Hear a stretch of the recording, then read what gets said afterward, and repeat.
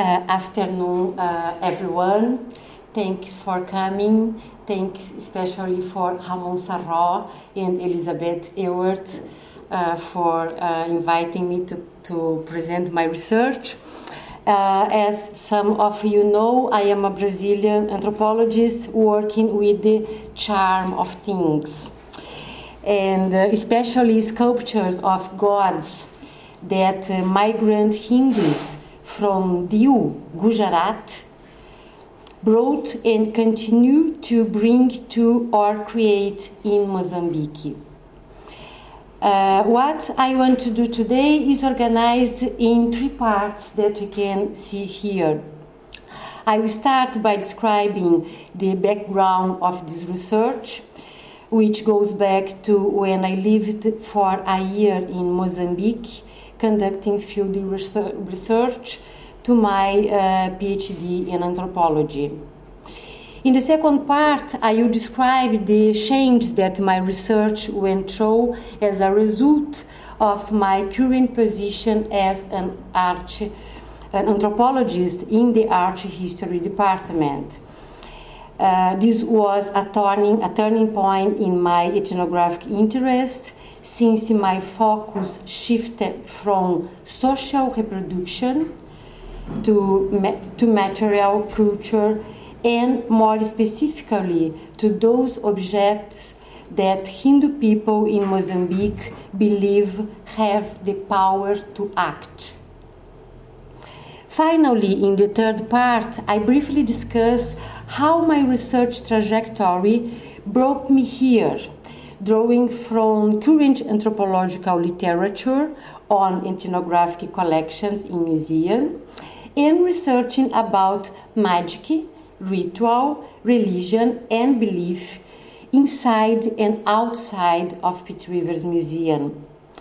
With this research project, I am looking for new inspiration to deal with the narratives about the agency of Hindu things in Mozambique. However, as often happens, my research project about the Pitt Rivers Museum also changed since I began the investigation at the end of the last March. Therefore, my third point ends with a description of my current dilemmas. I hope I can present these 3 points clearly enough to invite you to help me to think about my current challenges regarding my ethnographic interests. Then now, ethnography and social history versus cast of mind. I will begin by talking about my PhD and my first postdoctoral field research, which started when I spent a year researching in Mozambique, and then continued as I progressed through postdoctoral studies when I spent around more 20 months doing field work in Mozambique, South Africa, and Lisbon. The subject of these research projects was the Hindu migration from Diu, Gujarat, to Mozambique. Drawing on ethnographic and historical perspectives, I rejected traditional interpretation about this subject and showed how people became Hindu in Southeast Africa through shared practice of marriage. Ethnography and history of the Hindu family. Archaeological data show that people from Asia have been traveling to and living in East Africa since at least the 15th century BCE. In addition, historians show that Hindus from Gujarat had maritime trade through the Indian Ocean before the Portuguese arrived in the 15th century. However, even today, migrants from this area are perceived as strangers in Mozambique and South Africa. In addition, traditional literature on the Gujarats in Southeast Africa treats the caste and Brahmanism as only inclusive and homogeneous analytical categories in order to describe the experience of all migrants from the area that eventually became what is nowadays India. These theories have been supported through evidence of the endogamy practice of Hindu marriage. My research shows that this interpretation does not take into consideration historical practices that migrants from Gujarati built in their migration to East Africa. In addition, this interpretation began from a misunderstanding or ahistorical ideas about caste. I have adopted a different stance on the subject based on my review of the East Africa historical literature, the anthropological review of castes, and my anthropological field work. My historical review shows that across the history of Gujarat migration, there are different features. In other words, despite being old, it has not always been the same. For example, until the 19th century, only single men went to East Africa and for a limited period of time. They worked as itinerant peddlers, and when they had enough money to get married, they would go back to Diu or to other places in Gujarat. In the late 19th century, when the structures of the European colonial state were established in Southeast Africa, the Gujarat migration changed. Since then, migration has included women, children, and elderly. At that time, for the first time, Gujarat families started to build their own house, shops, and temples in Southeast Africa. There are some specific features about the Mozambique island and KwaZulu-Natal that I can describe in the discussion. Sograria versus casta. To conduct my field work about the social reproduction of Hindu families in Mozambique, I lived in Inhambane, a coastal city in the south of Mozambique, for 1 year.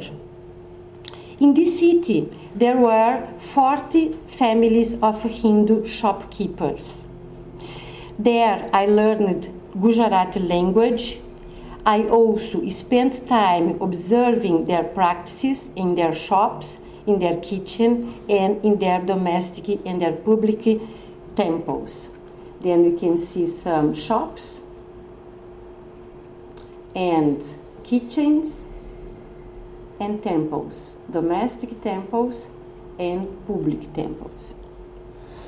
Inspired by the anthropological critics regarding the use of caste from European literature, I looked for local categories, especially those that are shared by Hindus and non-Hindus in Mozambique.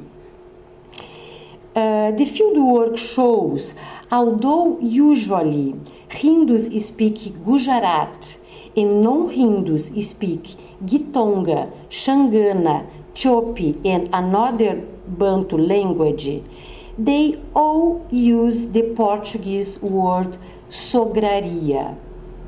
Sograria is used to talk about the place and the link between a married man and the parents of his wife. It means that sograria is a word used in respect to the relationship between married men and their in-law. The use of the word sograria in Portuguese by those families showed me a shared experience that started with the transformations caused by the European colonial period in Southeast Africa. This shared experience left today's history of current Hindu shopkeepers more similar to today's history of ordinary Mozambican people than to the history of the rich Hindu merchants, most of them organized by castes described in the literature. Capulanas for lobolo and sari for dowry. At the end of the 19th century, the transformations caused by the European colonial period forced African people to work for money. Required to pay the tax of the palhota, the Portuguese word for native house, the natives of Portuguese East Africa had to work on colonial buildings, work as farmhands in plantation, or as miners in the lands of the Rand. The best paying jobs were in the Transvaal mines. The men who worked in these mines were known as Magaíças.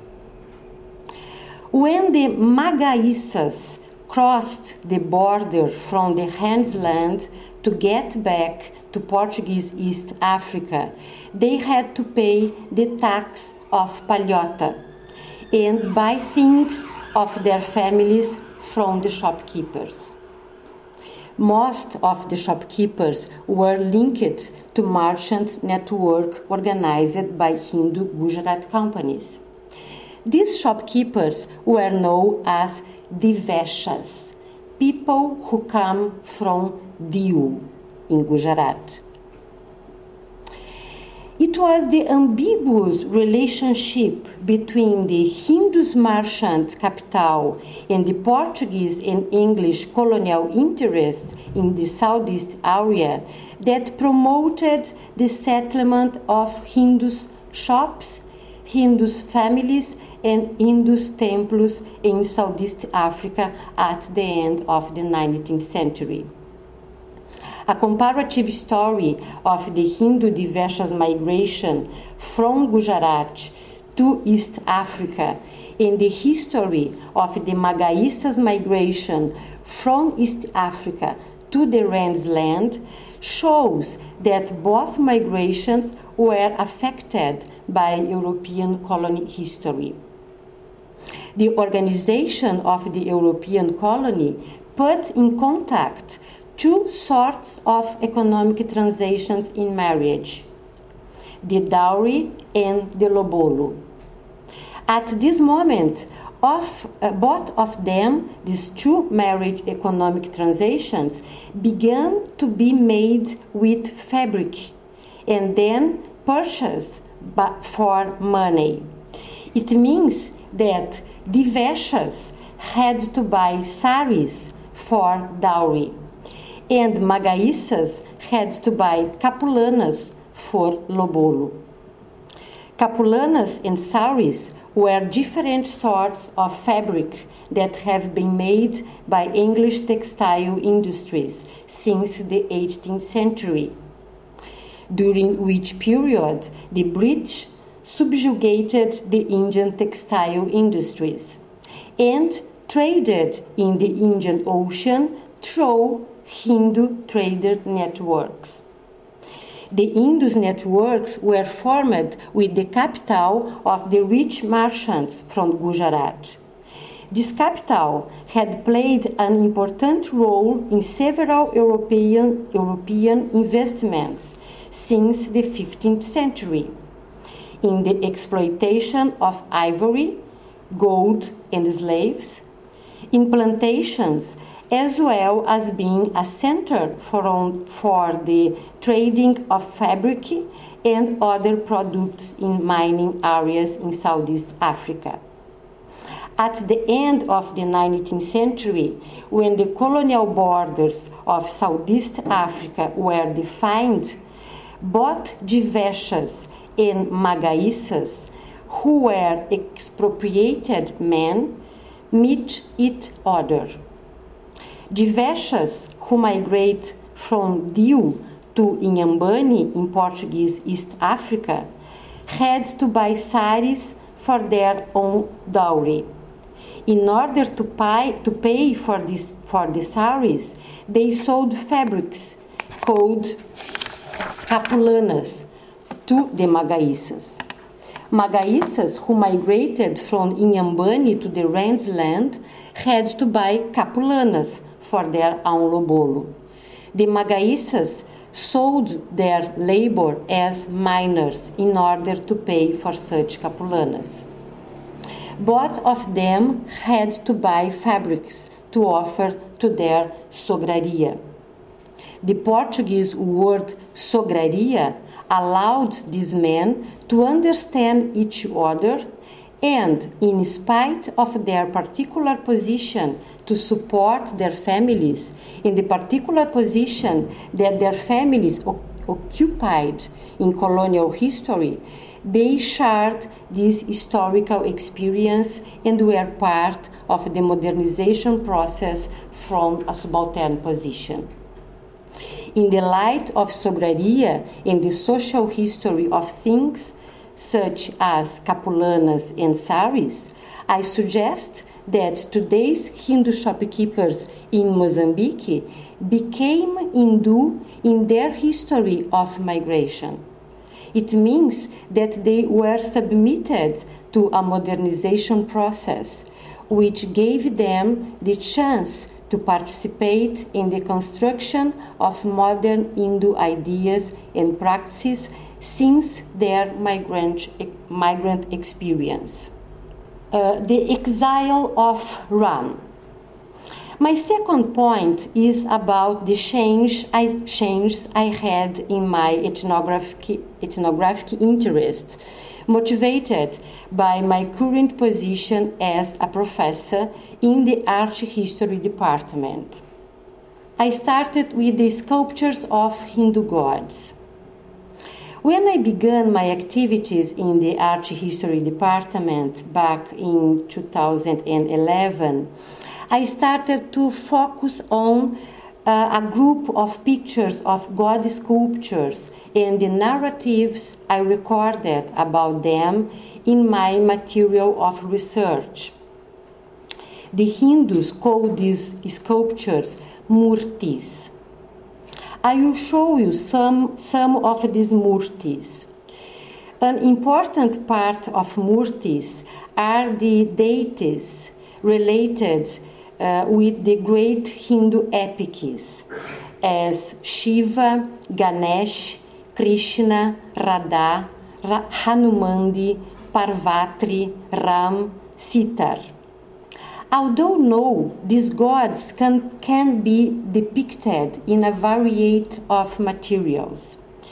There are a lot of murtis standardized by the Indian murtis industry, as this Krishna and Radha in a domestic temple in Maputo, the main city of Mozambique. There is another relevant sort of murtis made by local artists, as this amba, made by Jaime Tembe, the temple's cook at Indushiri Ram in Salamanga, Mozambique. There are those made by Hindu residents of Mozambique, as this the Ganesh Murti, probably made in 1914. And finally, there are those that are understood as natural or designed as the fruit of divine intervention, such as the stone that one family found in the Inharime River in Inhambane, where Radha Krishna was born, or the ling of Shankar found beneath a tree in Inhambane in the 19th century. There is also a set of local or regional murtis. Jalarambapa, or shipped in Gujarat coast and East Africa, made by the industry. There are also characters whose narratives occur in Mozambique, as the case of Kalidas Bapa. Finally, there are murtis of ancestors or of people of the Indian community and sometimes Muslim that are not made by the Indian industry but by local artists. I will not show you pictures of this one because people of Mozambique ask me not show their pictures. I am showing you these murtis to highlight that these narratives suggest an imagination that is part of the consumption imposed by the industry of God sculptures, saris, pictures, food, and other items from the modern Indus conception. There are no significant difference between a Mozambican artist and an Indian artist to make sculptures of Hindu god. There are no significant difference between the established and well-known gods of Hindu and regional or ancestral gods, including Muslim ancestors. There are the inclusion of the experience in Mozambique as part of Hindu cosmologies and practices.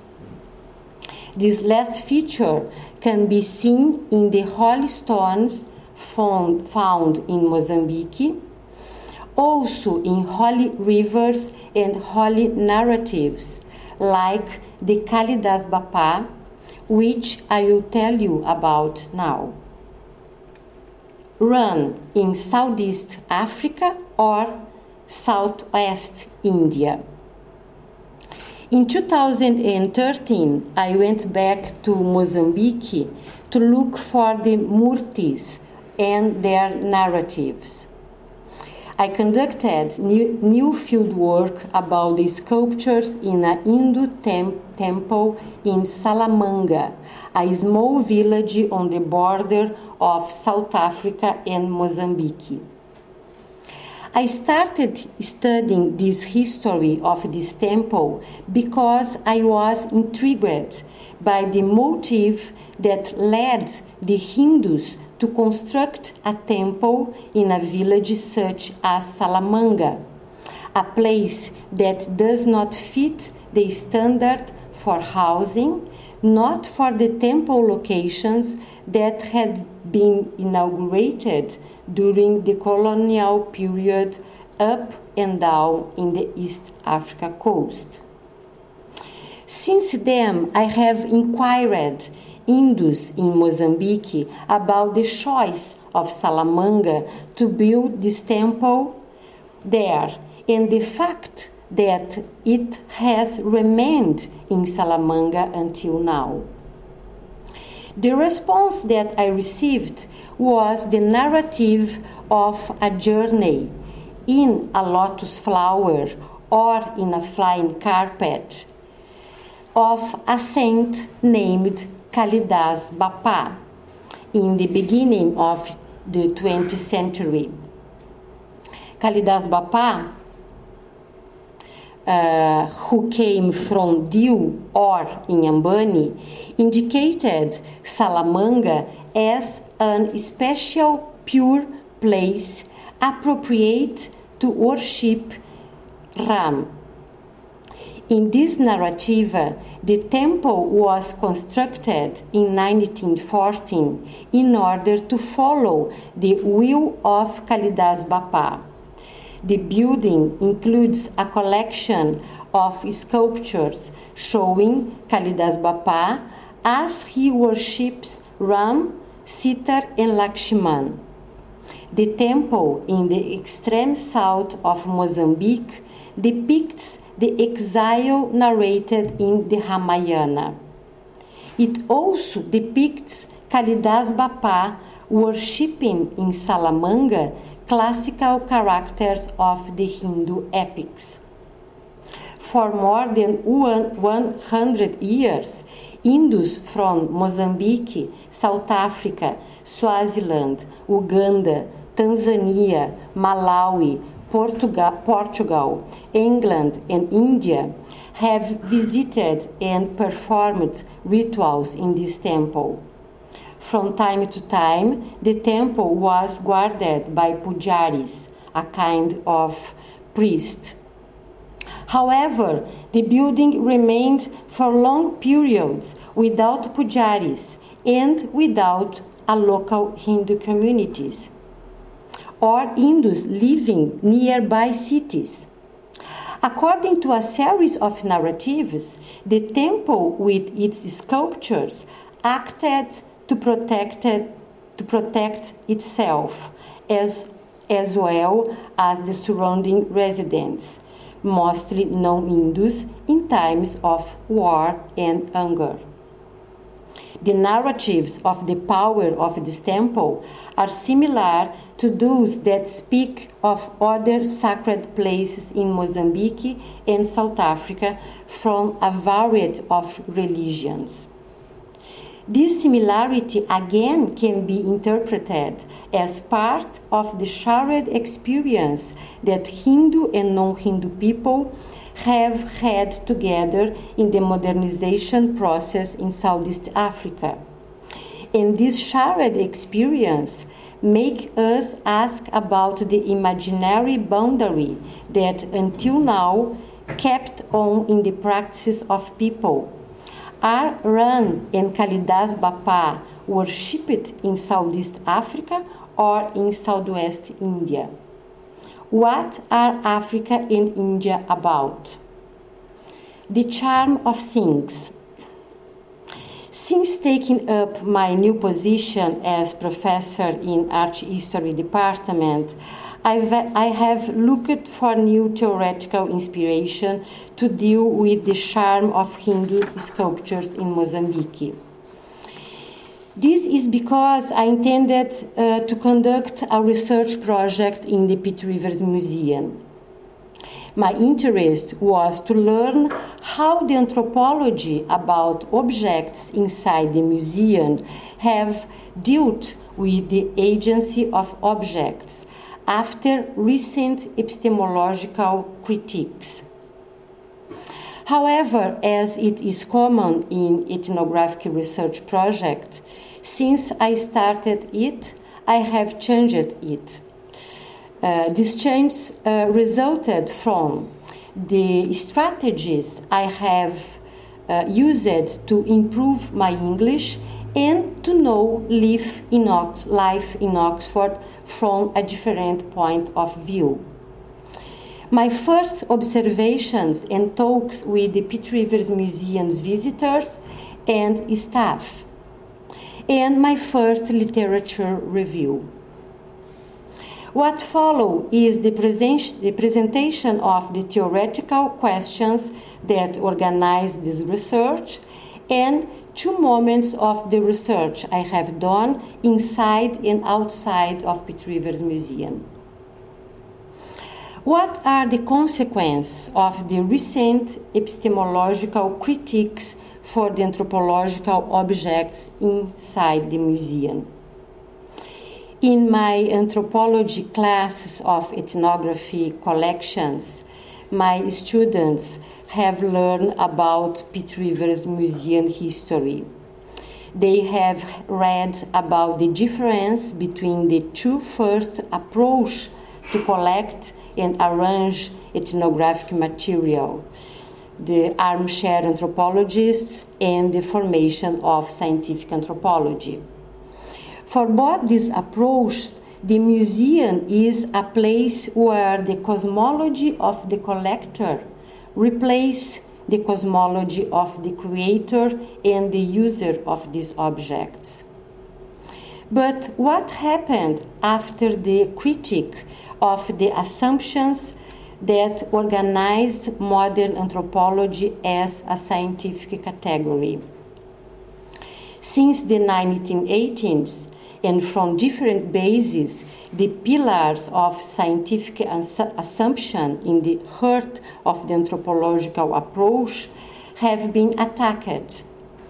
The inspiration that provoked my study is based on ethnographic research on Amazonic societies with Carlos Fausto, Joana Overing, and Eduardo Viveiros de Castro, African societies, Jean and John Komarov, Ramon Sarro, and Johannes Fabian, Melanesian societies with Merlin Strathern, and other groups that have not totally submitted to the logic of modernity, as Oscar Saez in Brazil.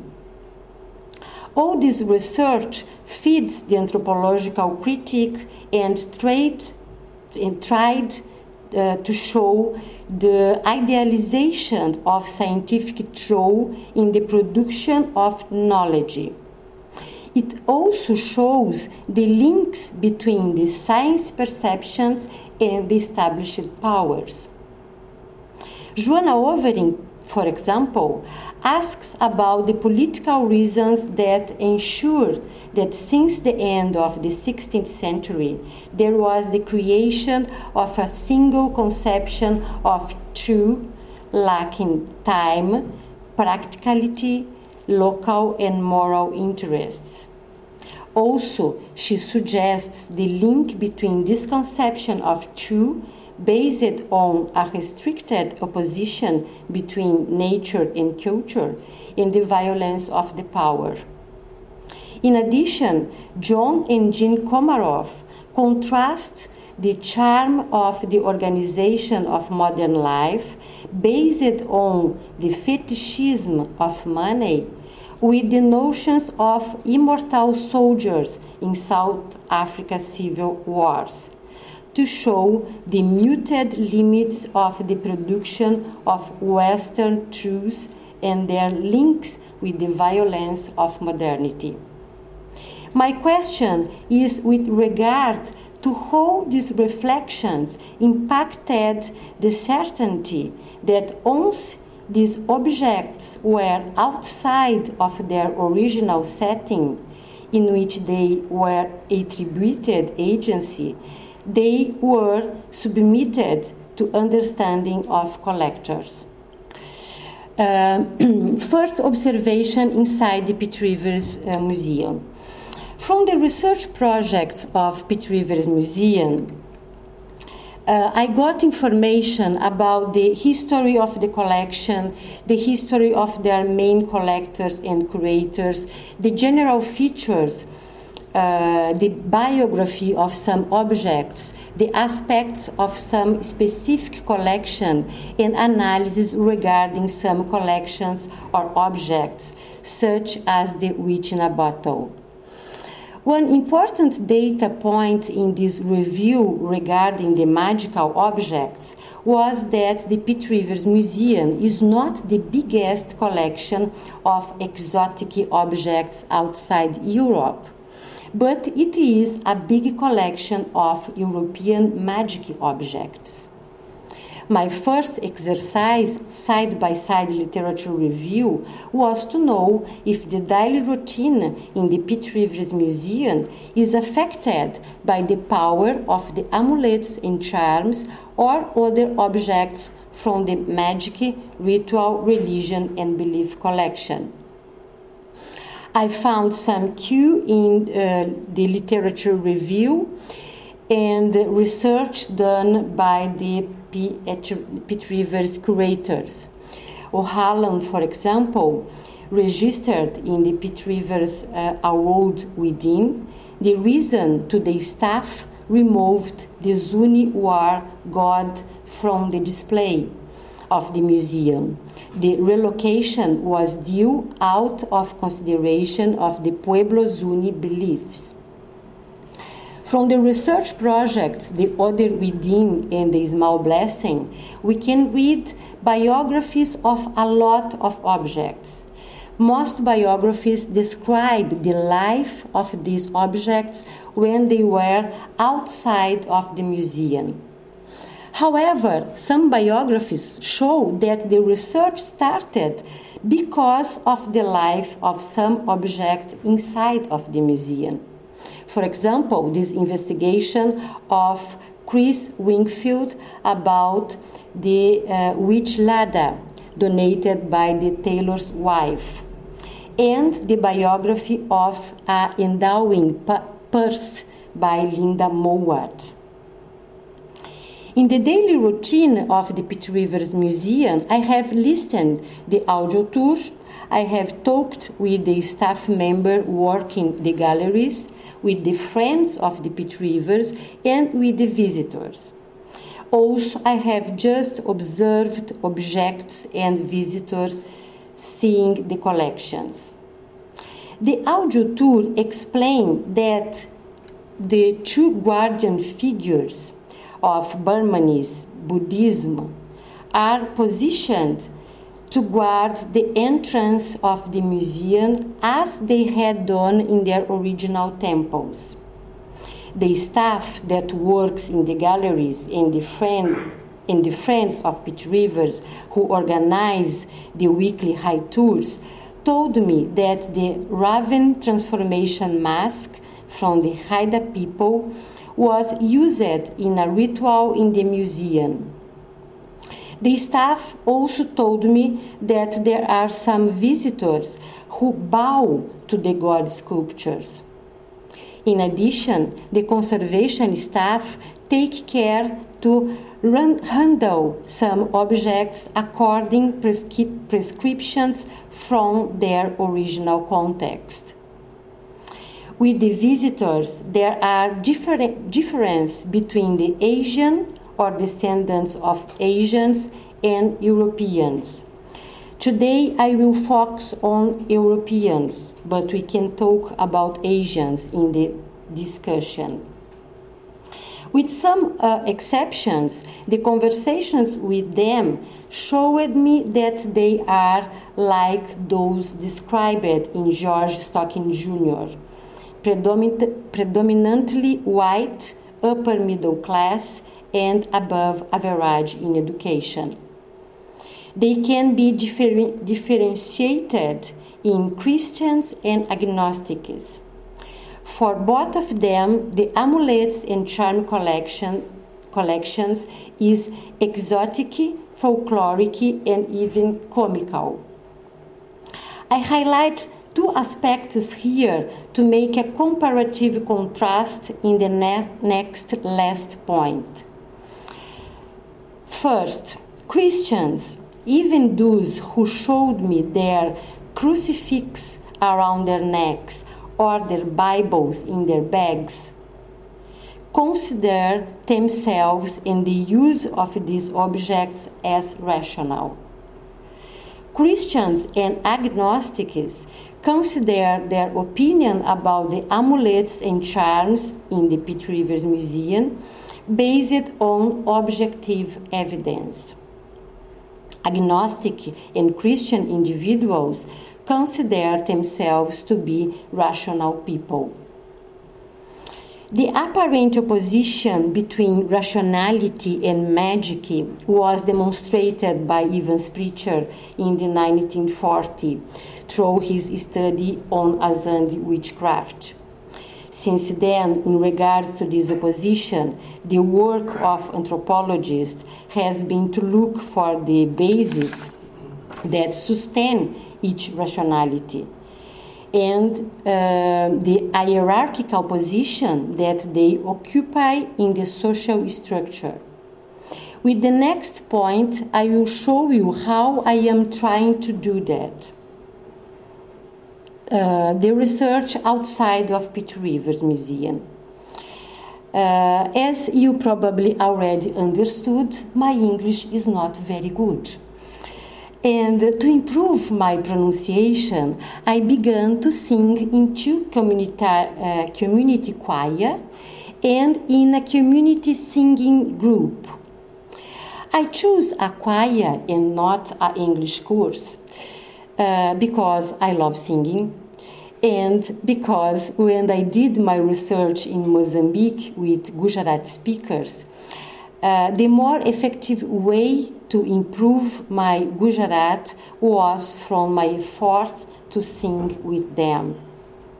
In addition, these activities have opened new constructive opportunities for me to expand my research in Mozambique and here in Oxford.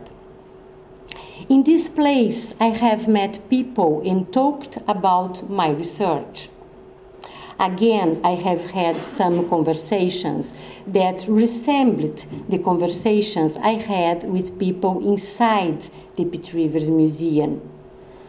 However, there are some people, especially those that live in Blackbird Leys or around Cowley Centre, with whom I have had different conversations.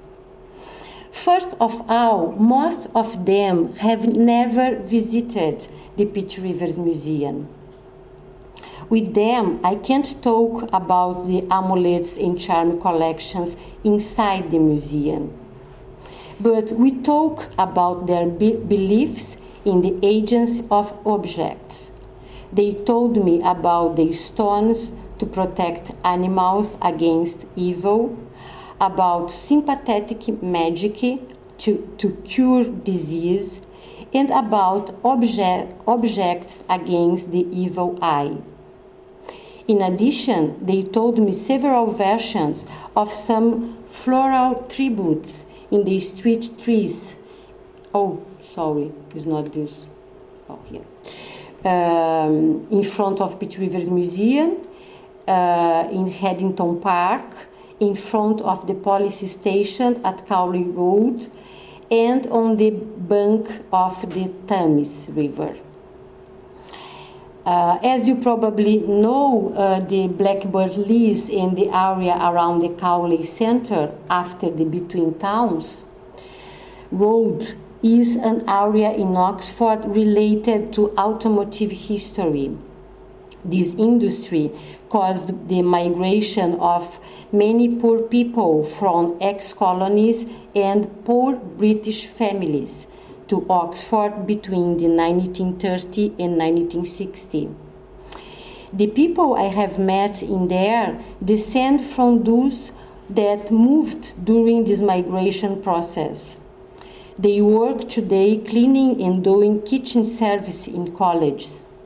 They are workers in the BMW plant, or are retired or have been laid off from BMW and other automotive companies. I have also met supermarket cashier, sales staff in clothes shops and show shops, and other semi-skilled or unskilled workers.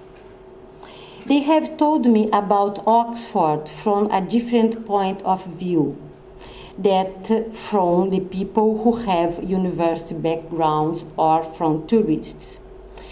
The people who lived in Blackbird Leys or around Cowley Centre resent the university and its dominant position in Oxford. Of course, this disdain is ambiguous and is linked to the wish to be part of this university pride. But show me another world inside Oxford. Now I have been trying to think about this difference. Here in Oxford, one of the most important cities of the ex-metropolis colonial, since my position as an anthropologist who came from an ex-colony and who makes research in other ex-colonies. It's clear to me that in both of these worlds, here in the ex-colonial metropolis at Oxford and in the ex-colonies such as Brazil and Mozambique, everybody shares the historical experience of being enchanted by the power of things. Everybody, including us here, goes to the market to send our free bodies in exchange for things as money in order to buy other things. All of us also accept that this thing called money is equivalent to things with different qualities, such as clothing, food, poetry, light, heat, internet, sculptures, amulets, knowledge, or medicine. But it is also clear that in Brazil, the difference between people from the middle and upper class and people from the periphery is enormous. A good example to think about that is that my colleagues in the university and I takes our daily routine without the fear that our children may become victims of the horrible statistics regarding the hundreds of Brazilians between 15 and 25 years of age that are killed each day. It means that families linked with the university in Brazil are living an experience clearly apart from the families of the Brazilian periphery. Here in Oxford, this difference is different. I am trying to think about that with Raymond Williams in his novel Second Generation.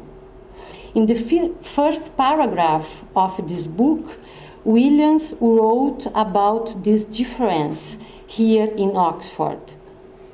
If you stand today in Between Towns Road, you can see either way, west to the spires and towers of the cathedral and colleges, east to the yard and sheds of the motor works. You see different words, but there is no frontier between them. There is only the movement and traffic of a single city. Here in Oxford, this city where we can listen to the bells of the church in several places, the traffic and the movement is more fluid than in Brazil or Mozambique. But I have inquired only into the apparently innocent daily routine of the university life in Oxford, with church services, charity actions employing a surprising number of professionals in the sectors of education and commerce, the graduation ceremonies, the weddings ceremonies, formal dinners in the colleges, the use of engagement rings and other practices, is linked with the reproduction of knowledge based on an unitary vision of reality and truth. In our shared contemporary experience, how the knowledge can describe and analyze objects, practices, and cosmologies that did not die. Objects, practices, and cosmologies that do not become similar of objects, practices, and cosmologies of the dominant model of life. Conclusions. The charm of a single city. The African art historian Abdul Sila describes that in the colonial period, the Christian rationality knew that some African societies believe that there isn't a separate place for the dead. It means that dead people continue in the world of the living people. Dead people are not in the past. They are now here between us. and they have demands and orders, and living people must answer these demands. According to Abdul Salam, the insistence of the Christian colonialists in affirming this idea as fetishistic was related to the fear of the Christian rationality that this idea could challenge its own cosmology. In this way, I am trying to analyze the tension between two opinions and practices about amulets and charms here in Oxford. The opinion that classify the belief in amulets and charm as fetishistic is similar of the opinion of anthropology that study objects in museums today. I'm not sure about it. The literature review conducted until now showed me curatorial solutions, but has not introduced theoretical reflections about these questions. However, this opinion is similar to my own opinion when I started thinking about the agency of Hindu sculptures in Mozambique. At that time, Hindu people told me that they had built the temple Sri Ram in Salamanga because of the Kalidas Bapa. This man who came from Diu or Inhambane in a lotus flower or a flying carpet, and chose that place because he understood that the Maputo River was a holy place to worship Ram. Based on that, I thought, okay, it is a very beautiful metaphor. But now I had to know about the historical and sociological data to reveal the true reason regarding this choice. I kept on thinking that I had to do this sort of investigation.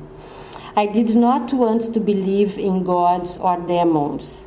Neither I was looking for an anthropology that believed in them. My question is, to what extent does the classification of the belief in amulets and charms as fetishistic reveal the fear of the Christianity and the agnostic rationality linked with the university perspective about the basis of their unitary view of reality? I wanted to understand how anthropology as a genre of understanding is affected by the ideas and practices that challenge its fundamental ideas. In other words, I am looking for knowledge that will help me understand how to deal with the diversity of right and conflicting versions. In sum, these talks are mainly concerned with ethnography, inspired by the study of the trajectory of some things and by the relationships that people established with them.